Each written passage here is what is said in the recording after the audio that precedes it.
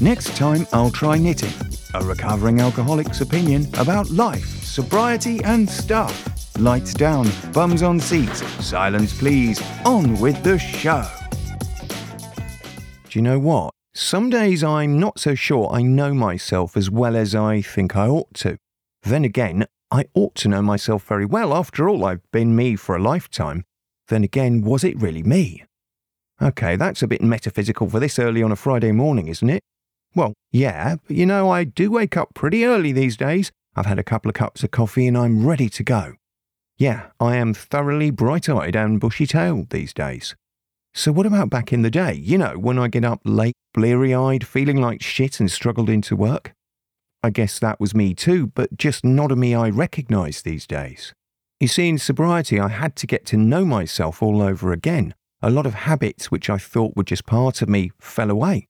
Gone in a couple of months after getting sober.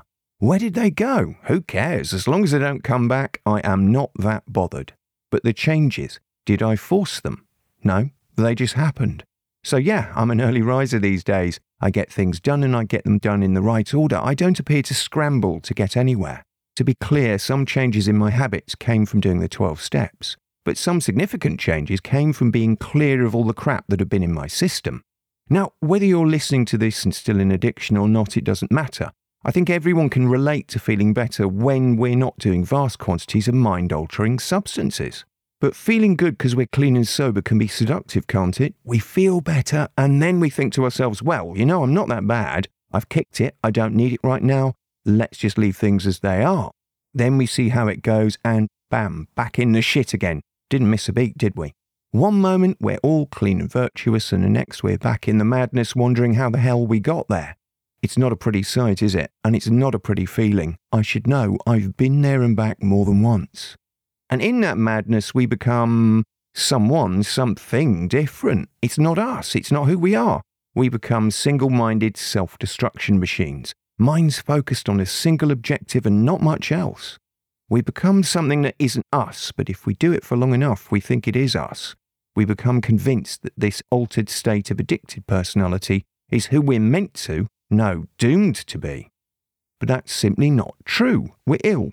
We can get better, and it starts with kicking all the bad stuff out the door, putting it in the trash and leaving it there for good and not looking back. Then, well, surprise, surprise, we discover we're not who we thought we were. The truth is that nothing we did in the madness fundamentally represents our real selves.